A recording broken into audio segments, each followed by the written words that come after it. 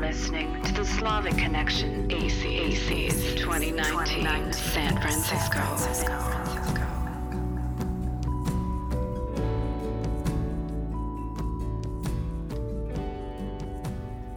Welcome back to the Slavic Connection.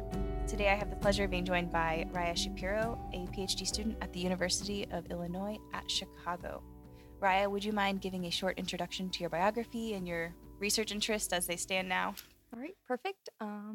I am a third-year PhD student in the Department of Polish, Russian, and Lithuanian Studies, which I feel obligated to plug is the only Slavic department in the United States that puts Polish before Russian.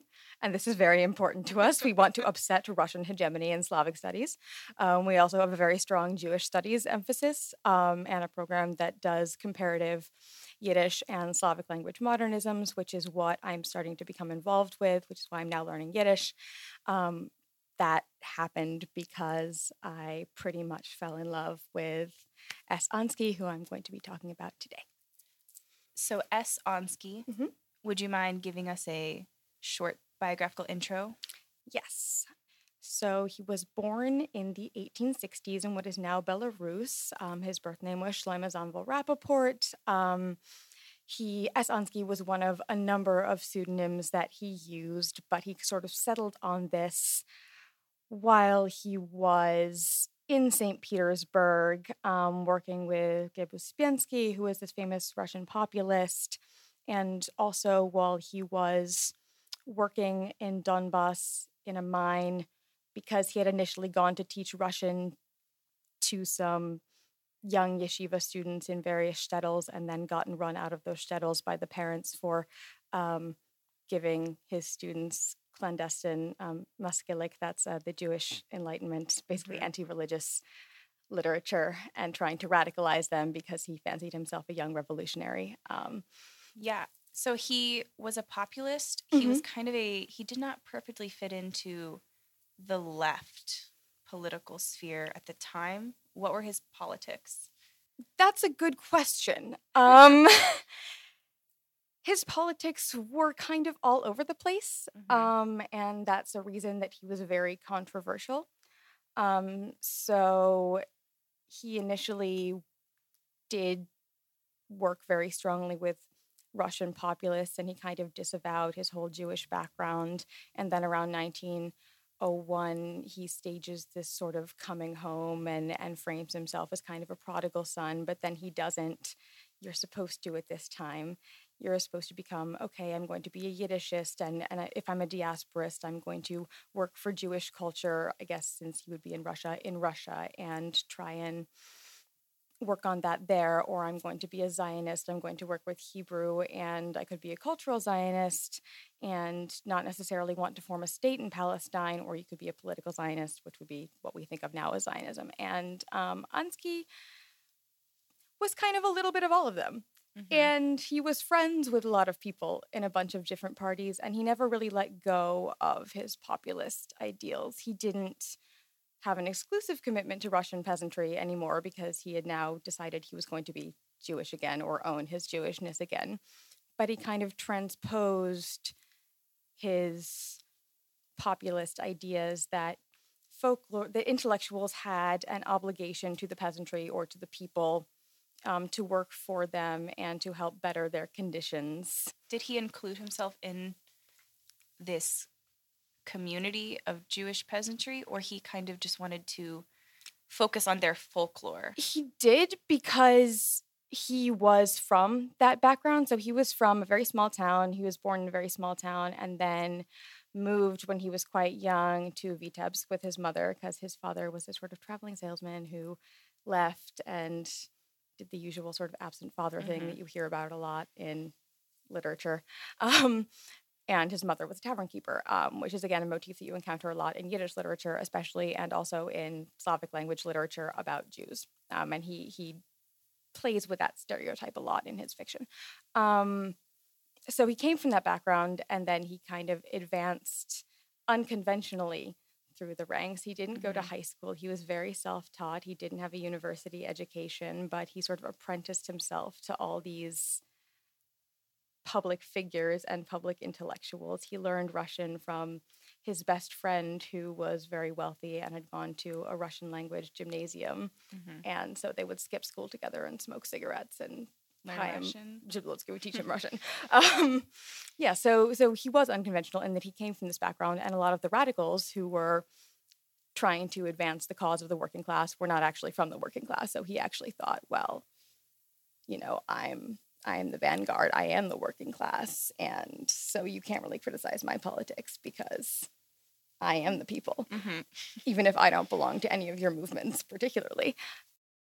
And then, so in 1913, I believe, correct me if I'm wrong, he started an ethnographic research project in the Pale of Settlement. Yes. And it's considered a really important ethnographic research project because it was one of the largest and one of the first that was thoroughly done. Could you speak a little bit about his research there? Yeah. So he mounts this ethnographic research expedition with funding from Baron Ginsburg. He takes his, I think, second cousin, who's a photographer, Solomon Yudovin, and another person, and they go with a phonograph and a camera, and they try to collect folklore, songs, take photographs. Ansky, I think, was the only one who spoke really fluent Yiddish. And so he was kind of the interpreter. Initially, people were mistrustful, but they gathered, I think, over 1,000 pictures that are still being, the presentation I went to this morning on Slavic Jewish frontier ethnography used one of the photos from his expedition. Like, they're still being used. They're very much still in the scholarship today. Yeah, and he gathered so much information. He wanted to start a museum, but then, World War I happened, and then the Russian Revolution happened, and then he died. So much of it is He was busy. He was busy. So much of it is still in the archives and hasn't been translated or hasn't been used because there's just so much data. So it was in the sort of border regions between the Russian Empire and what is now Poland, like near Galicia. And he just went from sort of small town to small town, and then he also made this giant questionnaire that I think he pared it down. It initially had over 1,000 questions on it. Oh, wow. And for presumably one single person to work through. Yeah. And so initially he would start asking, and then he realized he could just send it out, and then people would send it back. And he would also just leave things behind in each place he went to. His research, and then people would, or have someone there report back, and then whoever his envoy was in that town, would then send information in. So it would just keep going if he didn't have time to stay for as long as he went. And also the Tsarist police were trailing him constantly. I actually found out he was in my grandfather's hometown the month he was born. And I found that out from Tsarist police records like 2 days ago. So that's kind of cool. Jewish geography happens. And what is the name of your grandfather's town? Zhytomyr. Okay. In Ukraine. February 1914. And I think we should talk about what S. Ansky is perhaps also most famously known for, which is his play, The Dybbuk. Yes. The Dybbuk was premiered in 1920. Do you want to give us a brief intro to the plot? Yes. So it's a plot of star-crossed lovers, essentially, but also folklore and ghosts. So these two men make their best friends. They meet in yeshiva, and they make a promise that if they have two children that are a boy and a girl, that they will be betrothed to each other. And then one of them dies, and the other one becomes a wealthy merchant, and he forgets about his promise. So the wealthy merchant's daughter, he betroths her to the son of another rich guy because he wants her to marry rich. And meanwhile, the impoverished yet Talmudic prodigy son of his dead friend, who he claims not to know is the son of his dead friend and the children have never met, has been, a guest in their house, as was contemporary as was traditional at the time. And so the children meet, and they have this, And do they know that they are the star-crossed lovers of their parents? They don't, but they do have, they're inexplicably drawn to each other. They immediately know that they're meant to be together, and it must be so, but the father forbids it. And so Honen, who is this boy, and Leia's the girl, begins to get into dabble in Kabbalah, and realizes if he can't get his true love through holy means, perhaps through unholy means, he can use some kind of alchemy to conjure gold so that he will become richer than the guy that Leia's father wants to betroth her to. And in doing this conjuring, he dies.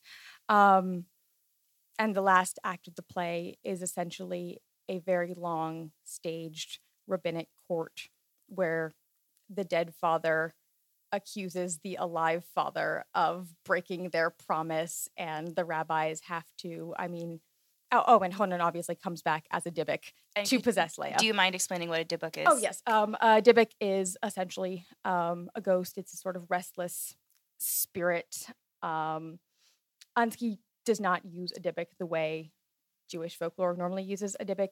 It's usually someone who has sinned or transgressed on Earth and therefore can't pass on. He's using it a little more the way you would think of a ghost in a haunted house that needs to do something before he can move on. Usually avenging a murder. He's framing it so that Honen was murdered by this failure to fulfill a promise. And the last scene is very interesting to stage because it's a play. And two of the people in the court are, one, a woman who was possessed by her disembodied lover, so she has to speak with his voice, and that has to be conveyed. Oh, wow. And two, a ghost. So I read that sometimes the role of Leia is played by a man. Is that why? Sometimes, yeah. And sometimes what they'll do is they will just have an extra mic, and then they'll have her mouth the words, and then someone else speak with that mic, and it's very complicated, and I don't think they had that technology in 1920, so I'm really curious to read more about how they did that or how they produced that effect. And so Ansky died on the eve of his premiere, essentially, to make it dramatic. And he never actually got to see it premiered, but when it premiered, it was translated by himself into Yiddish, and then it was also premiered in Hebrew, Russian. What were the premiere's receptions like? Basically, how did it land in 1920? Yeah. So I guess about the production history first. So he wrote it initially, I guess, in Russian and Yiddish simultaneously, is what people think. They don't really know. But he wanted to produce it in Russian at the Moscow Art Theater under Stanislavski's direction. And a lot of the elements that people know about it now, like the messenger who kind of explains what's going on, were actually added by Stanislavski. But it was supposed to premiere in 1917. And I think everyone at ASEEES knows what happens in Russia in 1917. So it didn't premiere for obvious reasons. So then he starts pitching the Yiddish version. It's like, okay, he has to leave Russia also because he was a founding member of the Socialist Revolutionary Party. Lenin was not very fond of them. He had problems. Where did he go? He goes to Poland. He goes to Warsaw. Some other places first, but ultimately he ends up in Warsaw. So in Warsaw, he starts pitching this Yiddish version of the play and doesn't get super far with it, but he also has Chaim Nachman Bialik translate it into Hebrew, which was also funny because Bialik didn't really like the play. Ansky used to do these readings of it for his friends, and he asked Bialik what he thought, and he's like, it's like you've salvaged all this stuff from the scrap heap of folklore and just thrown it all together into one piece of trash. And Ansky's like, cool, will you translate it though? And Bialik's like, I guess I'll translate this trash play. It's like we should all bring that kind of confidence and charisma into the next year. But so it gets published in Hebrew in Bialik's translation, and that's the translation that the Habima Theater, which was founded by Yevgeny Vakhtangov, who was also in Moscow doing that sort of thing, and then he had to leave for similar reasons. And it premieres in Hebrew. I know it premiered in Tel Aviv. Was this the version that premiered there? Yeah, and it was also, they were traveling around earlier than that. They were started out in Hebrew in Moscow, and then they were doing a traveling thing around Eastern and I think a little Western Central Europe, and then ended up in Tel Aviv. And then the Vilna troupe in 1920 premiered. So in Lithuania. I think it premiered in Warsaw. Oh, but I think in Vilnius. Oh yeah, I think it was just the Vilna troupe, but I'm pretty sure it premiered in Warsaw. But I could be wrong. totally okay. relying on your information. We are just having a lovely conversation, not fact-checking. But it only premiered after he died. So he was trying super hard to get it published, get it premiered anywhere. It was not successful. He finally dies because he had... Was it successful, not successful because the content was... Not, did people not see it as interesting, or it was provocative? I think... I'm not sure. I think it was just partially... People kept saying... It had a really great line in one review that it was overburdened with ethnographic detail, impossible to stage, and insufficiently Zionist. Was the quote. And all of those things are true. It is very hard to stage, and it is very burdened with ethnographic detail. I mean, the entire third act is just a rabbinic court. And there is no action. It's just a rabbinic court for like 45 minutes. So if you're not into that, you're not into that. And how did the life of the Dybbuk expand from 1920 to now? What is its place in kind of the canon of both Russian literature, Jewish literature, Yiddish literature? How does it stand? Yeah, so it's pretty much known as the quintessential Yiddish play.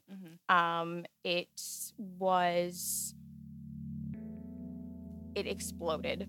I mean, they initially premiered it as a tribute to Ansky because he was very prolific. He was a very popular figure, and they thought they would do, okay, we'll do this quick staging of this play as a tribute to him, and they thought it might be of niche interest to a Jewish audience because it was in Yiddish.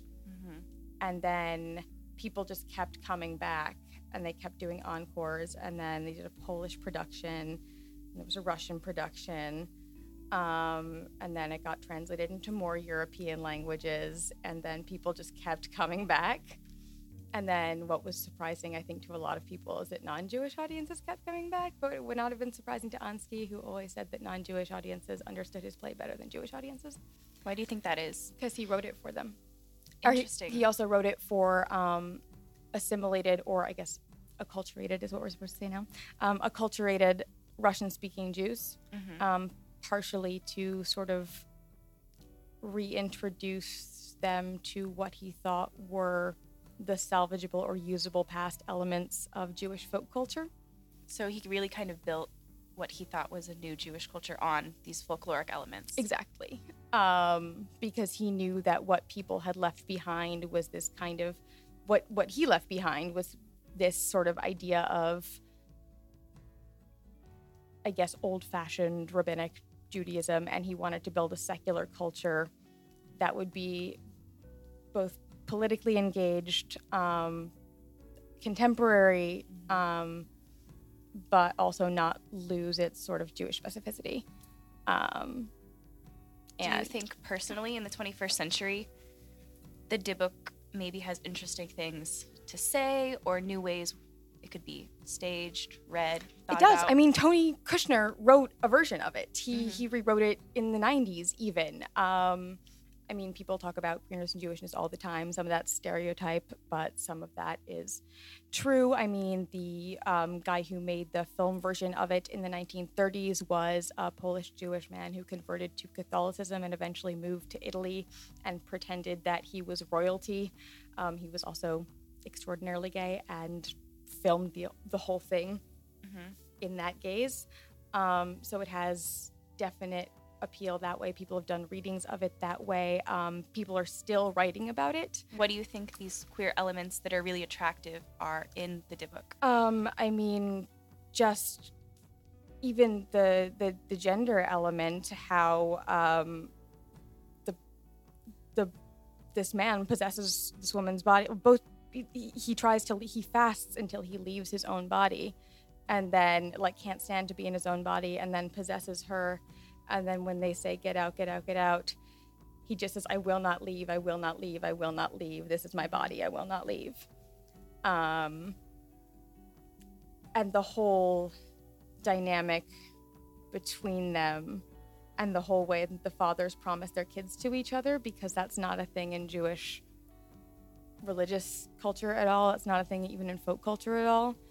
I think some people have talked about him borrowing it from ethnographic things about, I think, ethnic Siberian culture that was happening at the time. But he just makes a lot of this up. Like, oh, these two fathers loved each other very much. And so they promised that their children would marry each other before they were born. They loved them very much. They loved them very much. And Naomi Seidman writes about that too, that this in-law relationship, all the other kinship relationships in Yiddish are like Germanic root-based, but the in-law relationship is the only one that is Hebrew-based. And it's a different kind of intimacy. And she discusses the relationship between the fathers being sort of projected onto the children because it can't be fulfilled because they're both men. There's a lot of... Leah kind of refuses to marry or engage with traditional feminine culture. Exactly. And all of Ansky's women are like that because, not to over-psychologize, but he was raised by the single mother, and he does all of his women... Maybe he's not a feminist, maybe proto-feminist. Yeah. Exactly. And he does write all of these women characters as sort of refusing to engage in tradition, and a lot of Dybbuk possession was an avenue available, was a sort of symbolic language available to women to refuse to engage in tradition. Like there are say they were possessed by a Dybbuk. Like there's this whole story of the Maiden of Ludmir, who and Isaac Bashevis Singer writes about this in Satan and Gorai, where his character, based on the Maiden of Ludmir, where this character Rahala says that she is possessed by the Dybbuk of a very famous tzaddik or holy man, and therefore she can make these decrees and gain a following and doesn't have to marry someone. And even though she's disabled, I think she has a club foot, so she would have been very marginalized. The character or the Maiden of Ludmir? The character. Okay. For the listeners, could you explain who the Maiden of Ludmir was? She was Rebbe? Yeah, she wasn't a Rebbe, but she was a figure, I want to say 1600s, 17th century, I want to say, who used spirit possession as a means of justifying or explaining or gaining access to this kind of spiritual authority that she would not have otherwise had as a woman, and people listened to her on that behalf because they were like, oh well, okay, she's a woman, but look, there's a man soul in there. And that's also just a very, if you're talking about ways people talk about trans, so I'm not saying the Maiden of Ludmir was trans, but I'm saying like they're just the ways that kind of the discourse around it is very similar. The discourse around it is very similar. And I think that's one of the reasons people immediately, I mean, there was an article on Tablet called Queer Yiddishkeit, and the picture they used was a screenshot from the Dybbuk film. Wow. I guess I want to wrap up by maybe asking where you would like to take this figure of Ansky in your research, if at all. Yeah. What I'm talking about now, I mean, everyone has written about the Dybbuk. He's like super, super associated with it, and I love the Dybbuk.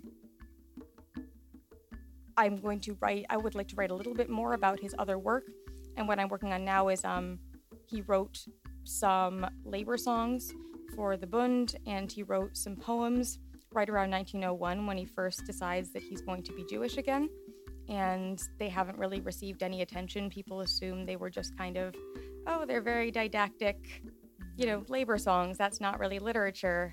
And they're extremely literary. They're extremely fascinating.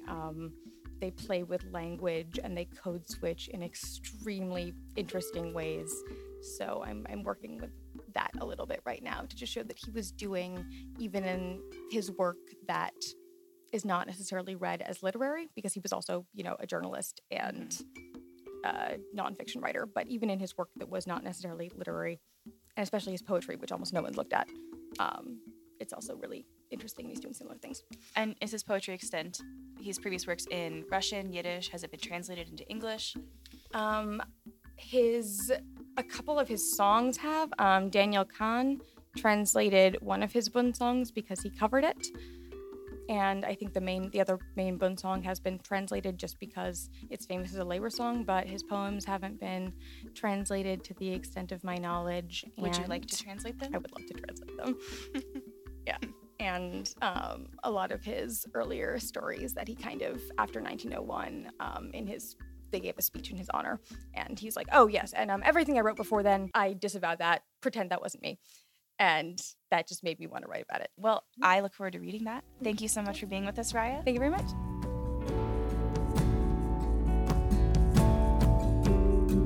You're listening to the Slavic Connection, ASEEES 2019 San Francisco. Welcome to the Slavic Connection. Today I'm speaking with Dr. Jinan Ferguson, who is an assistant professor of anthropology at the University of Nevada in Reno. Dr. Ferguson, could you give a little intro to your biography and your main research interests? Sounds great. I'm Dr. Jinan Ferguson, and I've been doing research in the Sakha Republic for about the last decade. I first started out during my master's in Canada, where I'm originally from, looking at Indigenous languages in the Canadian North, the Inuktitut language as spoken in parts of northern Quebec and Nunavut, but also research with Athapascan languages in the Yukon Territory, closer to the Alaskan border. I got really interested in doing work in Siberia, primarily due to my interest in the former Soviet Union. My mother's family, side of the family, originates in Ukraine and had left during the Soviet era. And I was very familiar with a lot of the issues that the maintenance of language sort of faced both in Ukraine during the Soviet period and also in the diaspora. And my interest in the North led me to trying to explore more what was happening in Siberia, particularly the Sakha Republic, since I had heard that there, perhaps more so than in other regions, the language had persisted during that era. So that was what led me to the Sakha language, my interest in the North, my interest in the Soviet sphere, and wanting to understand better what was going on with the language, especially with the rapidly urbanizing Arctic.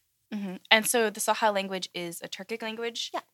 Of about how many speakers? So it's a North Siberian Turkic language. It really differs from a lot of the other Turkic languages since it branched off from the original family before some of the others did in the Sayan Altai region. But it has potentially as many as 450,000 speakers. However, I think we have to be careful with census data, especially since many people are used to the old census question that asked about your rodnoyazyk, your native language, and many people, regardless of how well they speak or how often they speak their native language, would still identify with that language even if they do not speak it.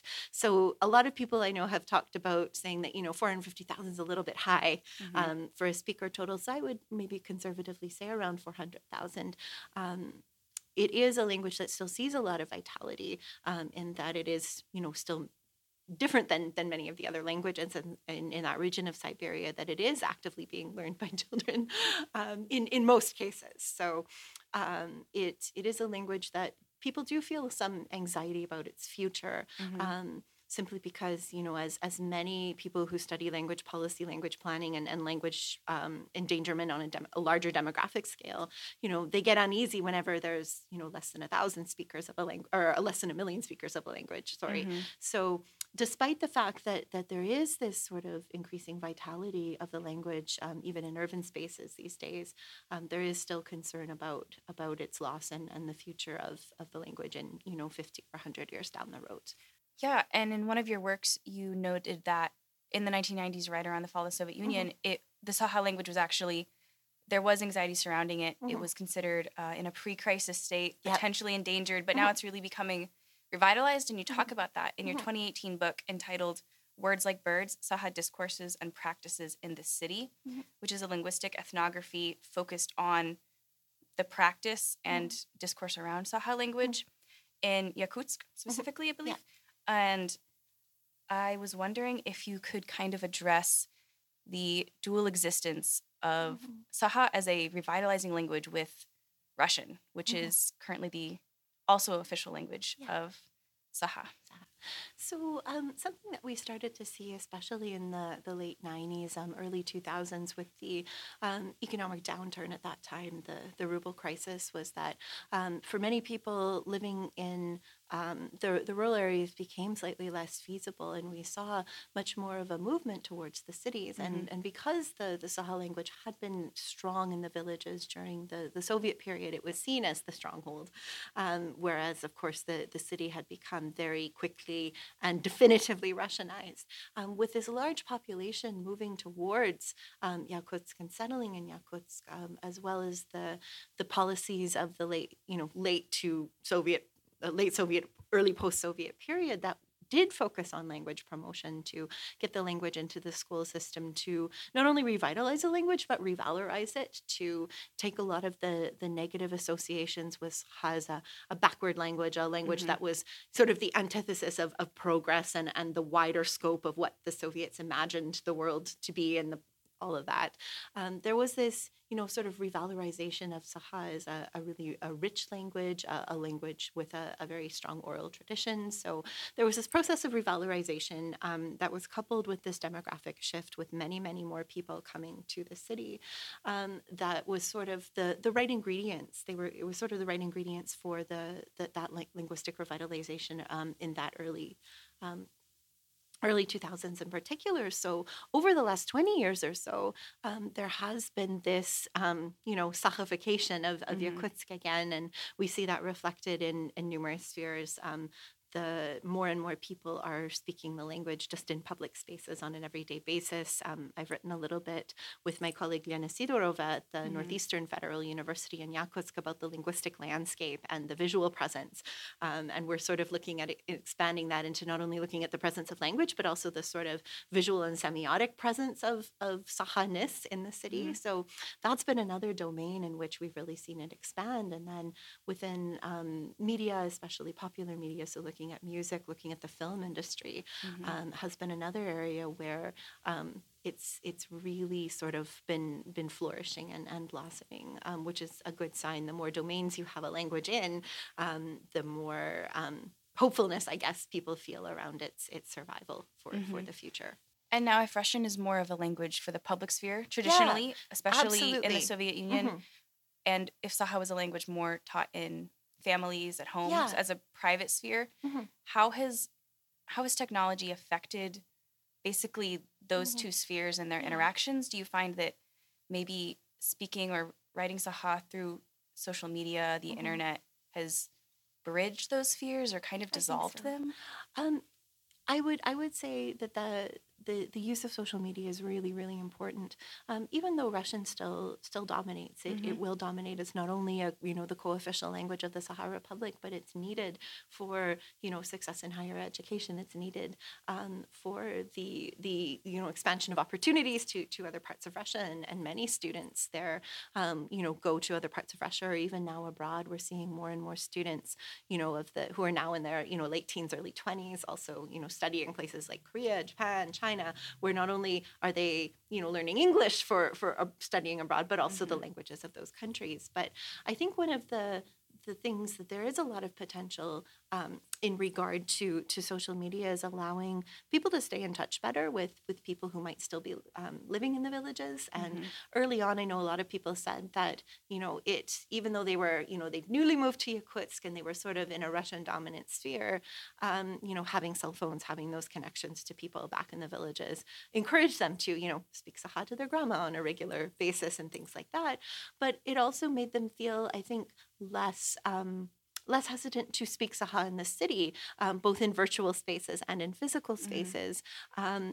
There was much less stigma attached to it, but also it was seen that Sakha is a useful language. We can use it online. Why aren't we doing it?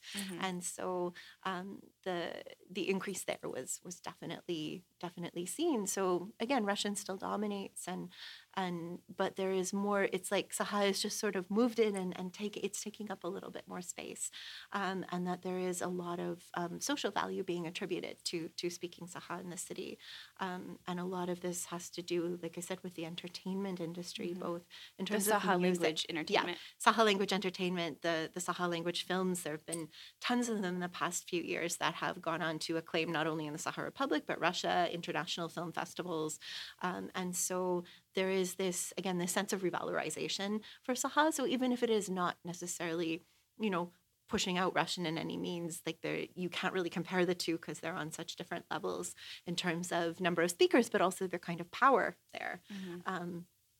There is more. Sakha takes up more space than it did in the past, both in a symbolic but also a very practical way. And from a linguistic standpoint, Mhm. has there been kind of a de-Russification of maybe Russian influences on the Sakha language? Some people absolutely push for that.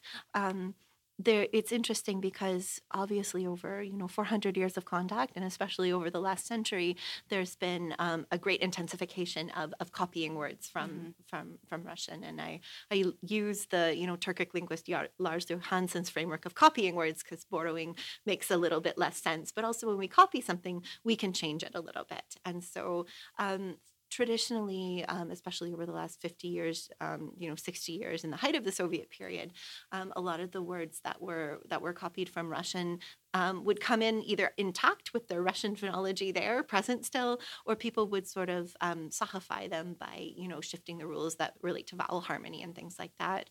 But I've seen increasingly both teachers of the Sakha language as well as academics have been trying to push for Sakha equivalents for these copied words, for words like library, which, biblioteca in Russian, biblioteke, if you look at the Sakha copy, well, why aren't we calling that like the aghar balaghan, the reading space or the reading hut, the place of books, or words for airplane is another good one. Samolyot in Russian, of course, tumulyut in Sakha. People have suggested everything from kutur al, so flying boat, timer al, iron boat, to show that we have all of these pieces of Sakha to build something to sort of indigenize word creation. But that certainly is not something that's caught on across the board. You will have many people tell you, that is what we should say, but then later you'll be talking to them and they will use those copied varieties. However, there is sort of a push toward that, and I know that it's certainly an idea tossed around by journalists and teachers to focus on the indigenous neologisms as opposed to the copies from Russian. And so I'm really interested in your work when you talk about what it means, especially for young people in Sakha, to speak pure Sakha. Yes, I was wondering if you could explain what you mean by that and kind of the connotations that has. Absolutely. So many times for people who grew up in Yakutsk of all generations, even if they do speak Sakha, they tend to more readily use a lot of these copied varieties. However, with the promotion of the language more broadly over the past 20 years or so, as well as the sort of pressure, I think, from the other areas in which culture is being revitalized, for instance, in the spiritual domains, there is a little bit more pressure to sound, that you're speaking purely, erastek sahali, so purely in Sakha, as a sign of your commitment and your authenticity, but also respect for the language. It's really tied to discourses about respect, which also, as I'll maybe talk about a bit later, have these spiritual connotations. So it's interesting because many younger Sakha in particular, as well as middle-aged folks in Yakutsk, do have an awareness and an understanding of what it means to speak that way, but they don't always necessarily do it on a regular basis. However, many of them, when pressed, will code switch or code mix and make the transition to using the more Sakha variants. So really, I think looking at language, like I mentioned in my book, along a spectrum to being more Russian and more Sakha, and that there can be space in the middle where you can, again, mix these languages more creatively, more syncretically.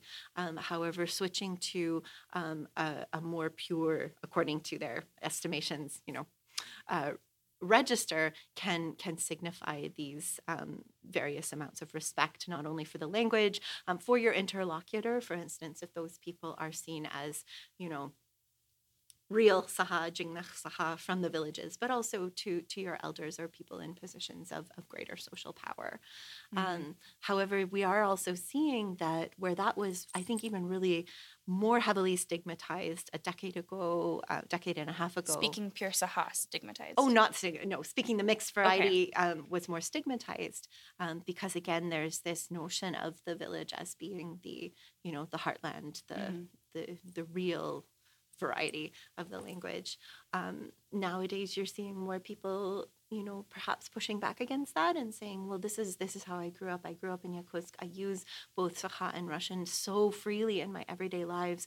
Different people, I will use different amounts of each language based on their preferences, their knowledge.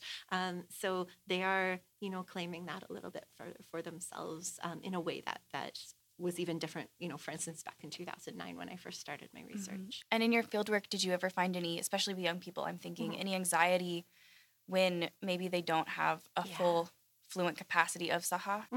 I remember a younger friend of mine who'd be, in his early 30s now, so it was in his, early 20s then. He was taking me to meet someone at the Artiediete, which is known as the House of Purification, and it's where you can meet a lot of Algoschütz or blessing makers, a lot of spiritual practitioners, and he was taking to show me the area, and he said that, we had been speaking a little bit in Russian on the way there, a little bit in Sakha, but as soon as an older man came to the door, who was sort of the keeper of the building, he immediately switched, but he was having some trouble, and I could really feel his anxiety, and when we left later, he's like, did you see me in there? Did you hear me speaking pure Sakha? I was so worried that I was going to disappoint him. I was so worried that I was not going to be able to satisfy what he would assume from me, a young Sakha person who was, competent in using those forms. So a lot of times people's switches may be very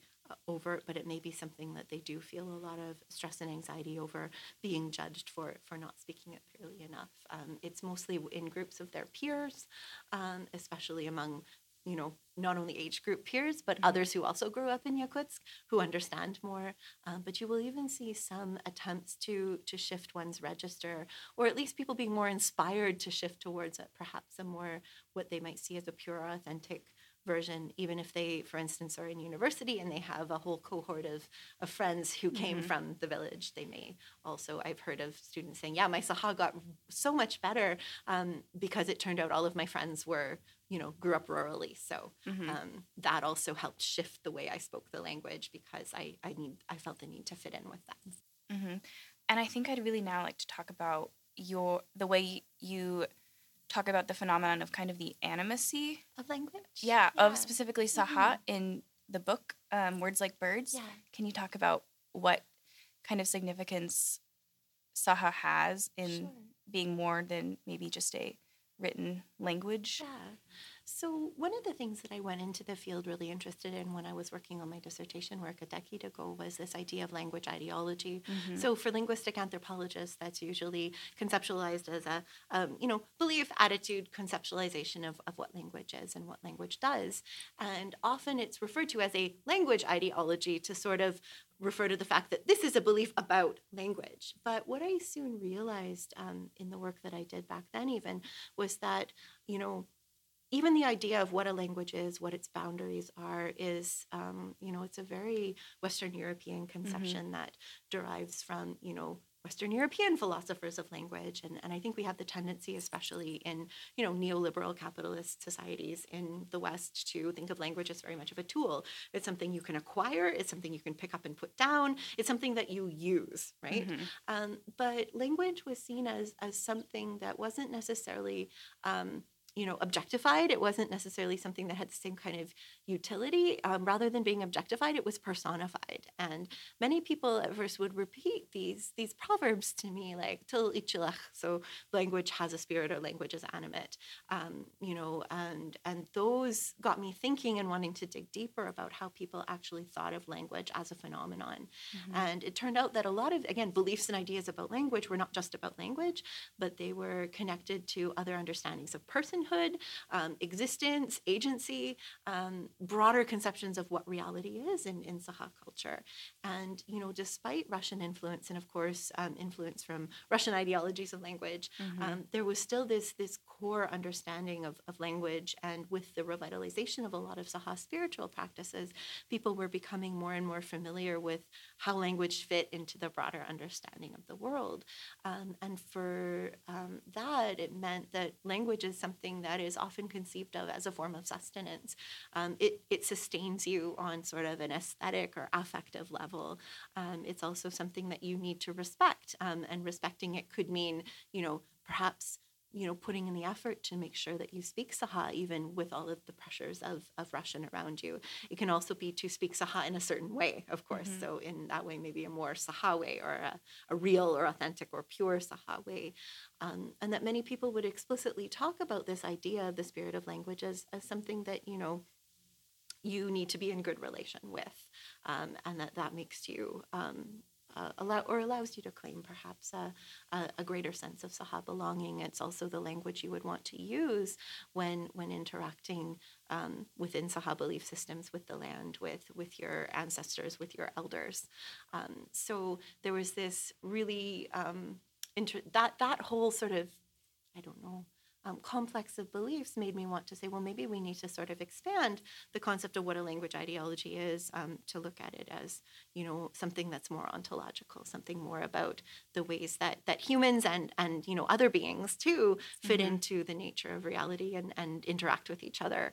And this is actually I've been recently speaking with some other linguistic anthropologists working in South America, Jan Hawk, who works with the Ache speakers in Paraguay, and we've been talking a lot about this because a lot of people there notice that, language is not an objectified thing. It's a force. It's something that you can harness. That's something that moves through you, right? But not necessarily something that can be easily quantified. So he talks a lot about linguistic natures. So what the nature of language is in different cultures also varies. So mm-hmm. we need to be careful when we think of it from, a strictly sort of political, economical approach or to language ideology. And on the topic of kind of literary Sakha and the language, you're actually here at ASEEES to present a paper about the increased prominence or focus on Ansky's poems. Mm-hmm. And I was wondering if you could maybe tell our listeners what Ansky are and what their kind of role is today as an oral literary form in Sakha. Sure. So I was first introduced to Ansky in their more traditional ritual context, attending, for instance, the summer solstice festivals, the Ahuk. You would see people saying these types of blessing poems, right? Mm-hmm. They're a bit of a blessing and a bit of a prayer. It's kind of a word that's difficult to translate directly into English because it draws on both forms. And early on in my fieldwork, even a decade ago, I really saw them mostly restricted to those kinds of ritual contexts. So you could go and have an Algus at the Architiete, the House of Purification, or you could, witness them at ASEEES to bless the land upon which the festival would be held, to greet the sun when everybody waits for the almost midnight sun to rise at 3 a.m. So they were very situational. Yeah, very situational and very much associated with what people would consider traditional Sakha practices. But then I also started seeing them, when new buildings would open up in the city, somebody would be there to offer an Algus, for the building of a school or the building of a hospital, the breaking of ground, which again has its precedent in Sakha village culture, the building of a new house. I started to see recorded Algus on YouTube, for instance. A couple of years ago, there were a number of Sakha athletes heading to the Summer Games in Rio, and people had recorded their Alguses for the success of their favorite boxers and wrestlers. And then I started really seeing it as, again, increasing connection to cell phones. People were using them on WhatsApp, Kontakte, as on just Instagram. Sending them out as texts. And they would, there's one group that, for instance, every day somebody will send out an Algus, and if they became sort of, in some ways, sort of decontextualized from ritual, but incorporated into people's everyday lives in a way that seemed partly pedagogical. People wanted to learn how to write Algus or how to compose Algus, presumably then going on to be able to say them in other instances in their daily lives. But there was also sort of the act of reading them and the act of sharing them that became really interesting to me. So something that really is becoming a new focus in my research is the affective consequences of the sharing of verbal art. So again, some of the people who share Algus may really feel an affiliation with the revitalization of Sakha Itagolech, so the belief systems, traditional Sakha beliefs. But some people don't necessarily. But the Algus takes on a much more personal note and one sort of personal spiritual development. It's part aesthetic. Again, this appreciation of the power of language as sustenance, language as something that can produce emotional change, but also as a new way of relating to the self in the world. So my current research is really looking at the ways that these circulate. Again, online domains are really fascinating. You'll see people on forums say, can you write me some August words, please? I really want to say something for, somebody's wedding or somebody's birth.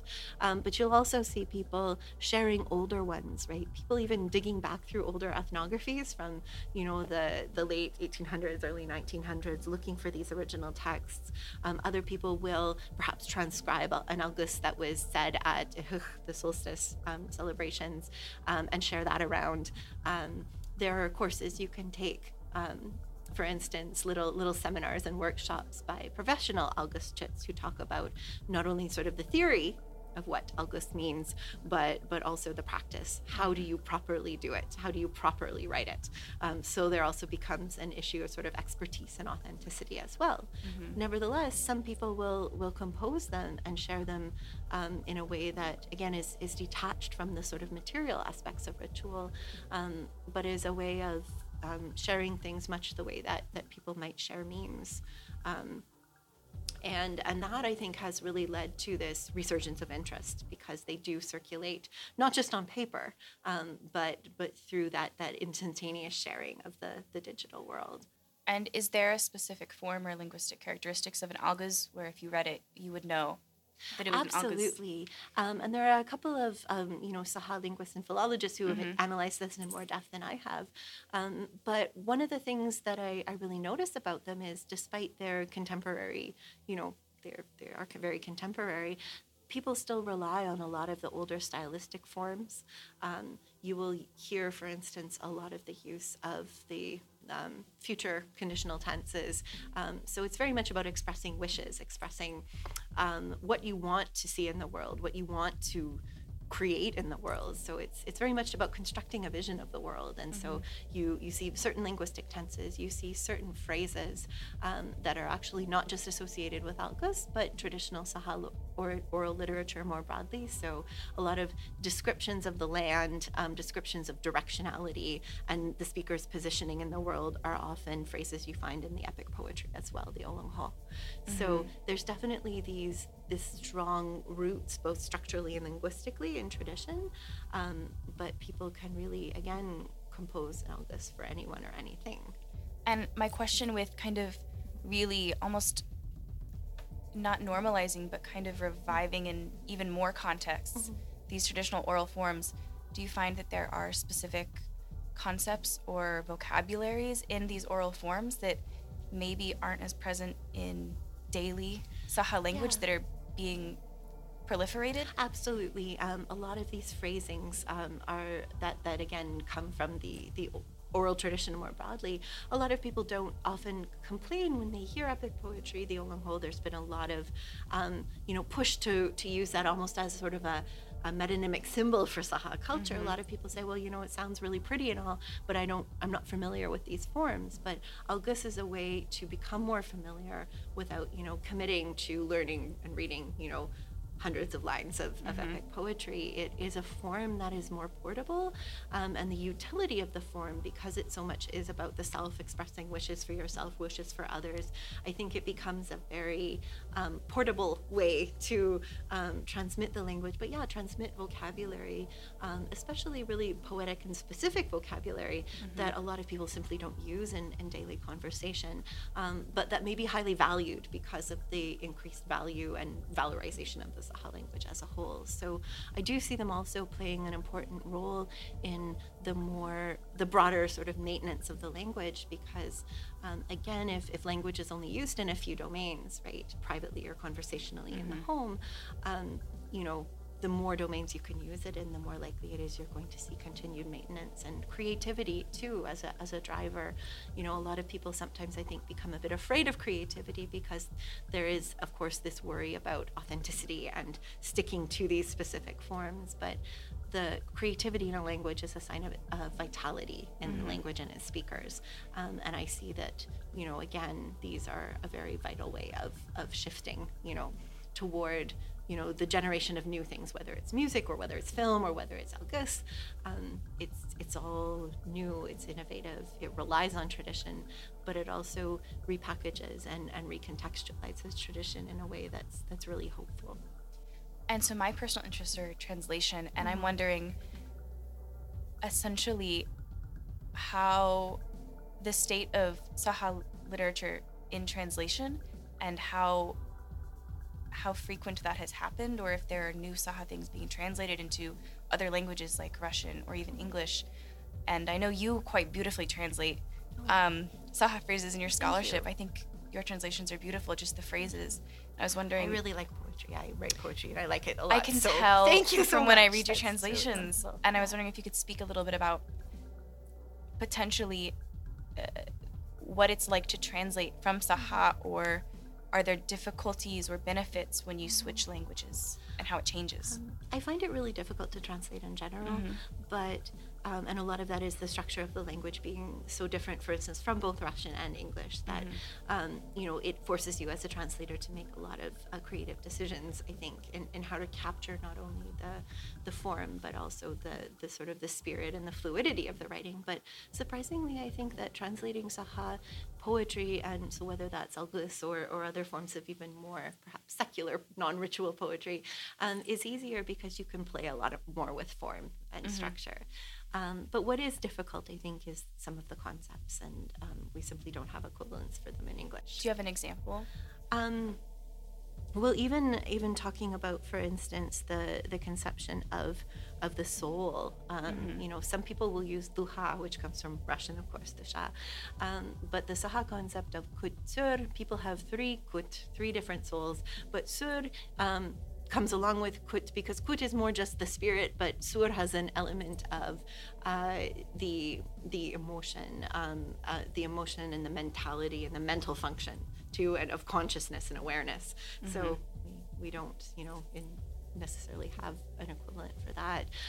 But even in terms of some of the, whether it's names of plants or names of birds or things like that, can be difficult to find equivalents for.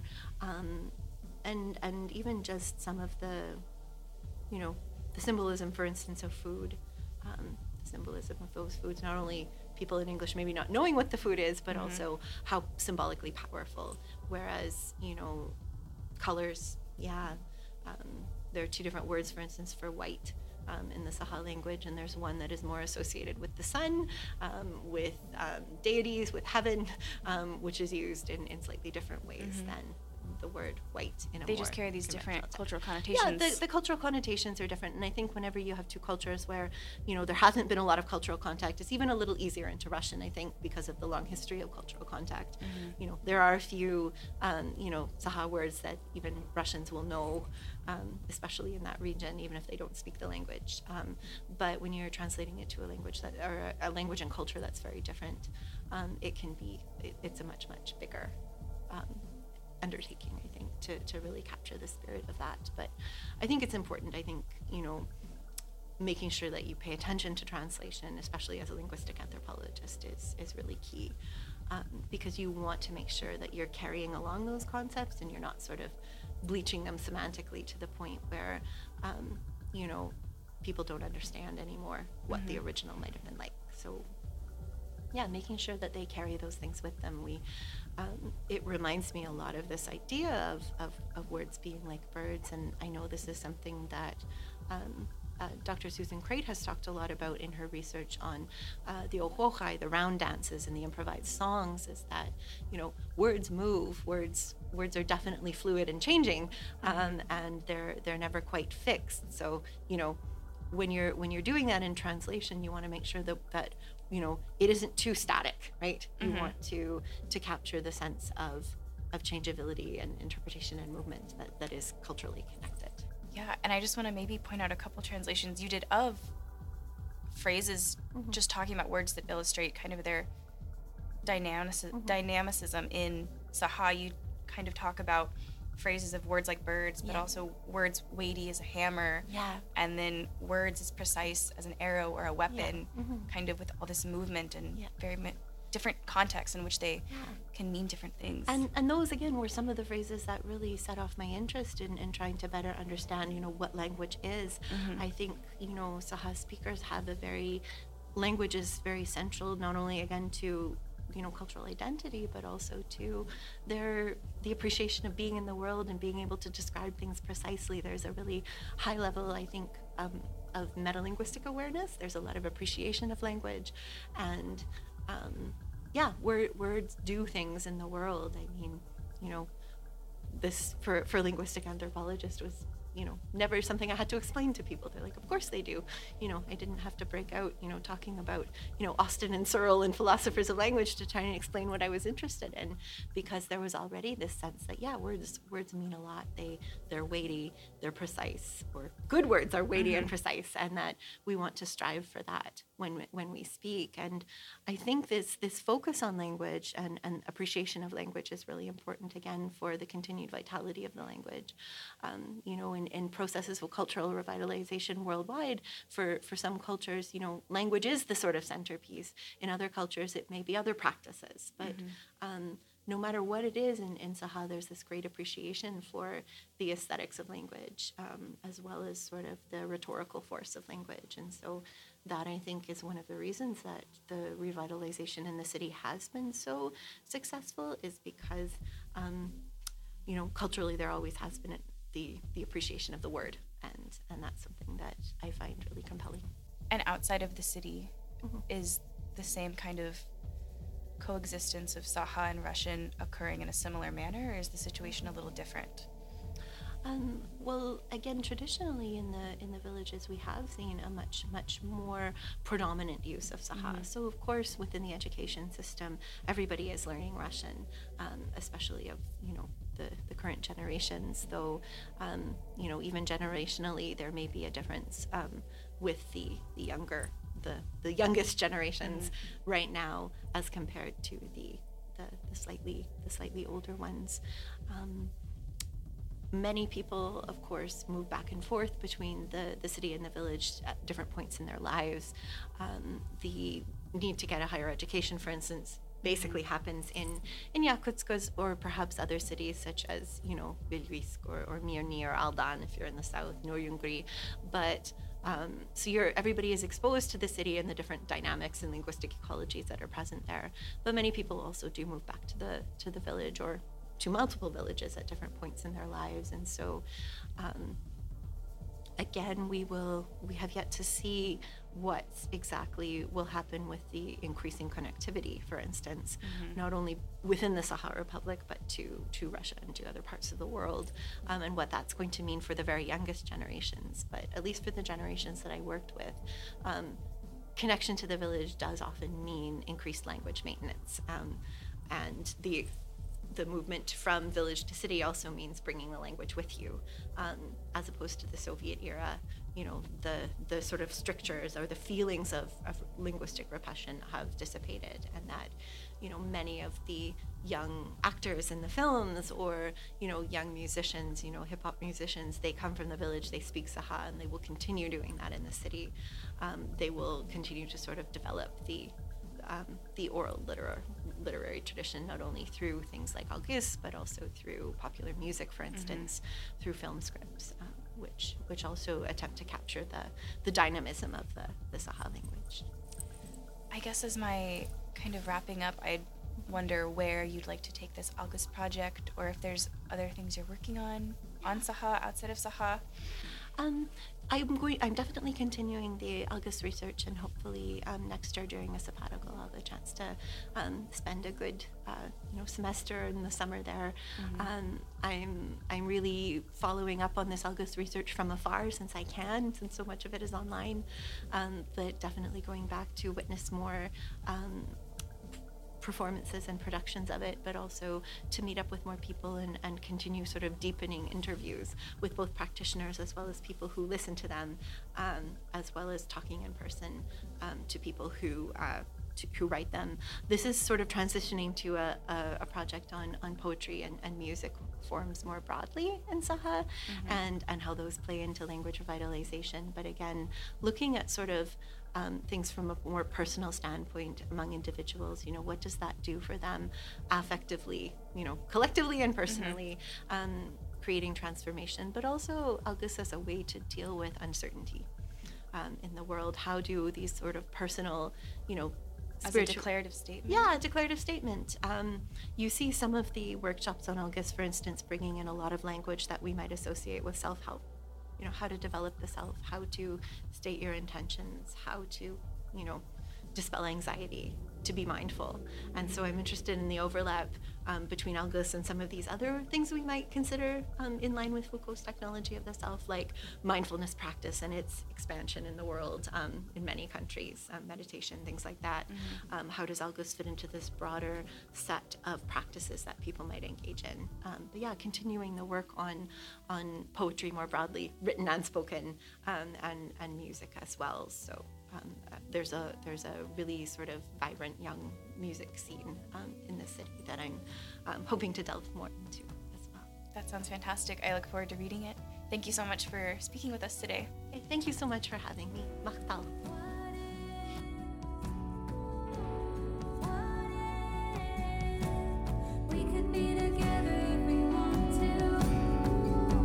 The Slavic Connection is produced by the Center for Russian, East European, and Eurasian Studies at the University of Texas at Austin. Thank you.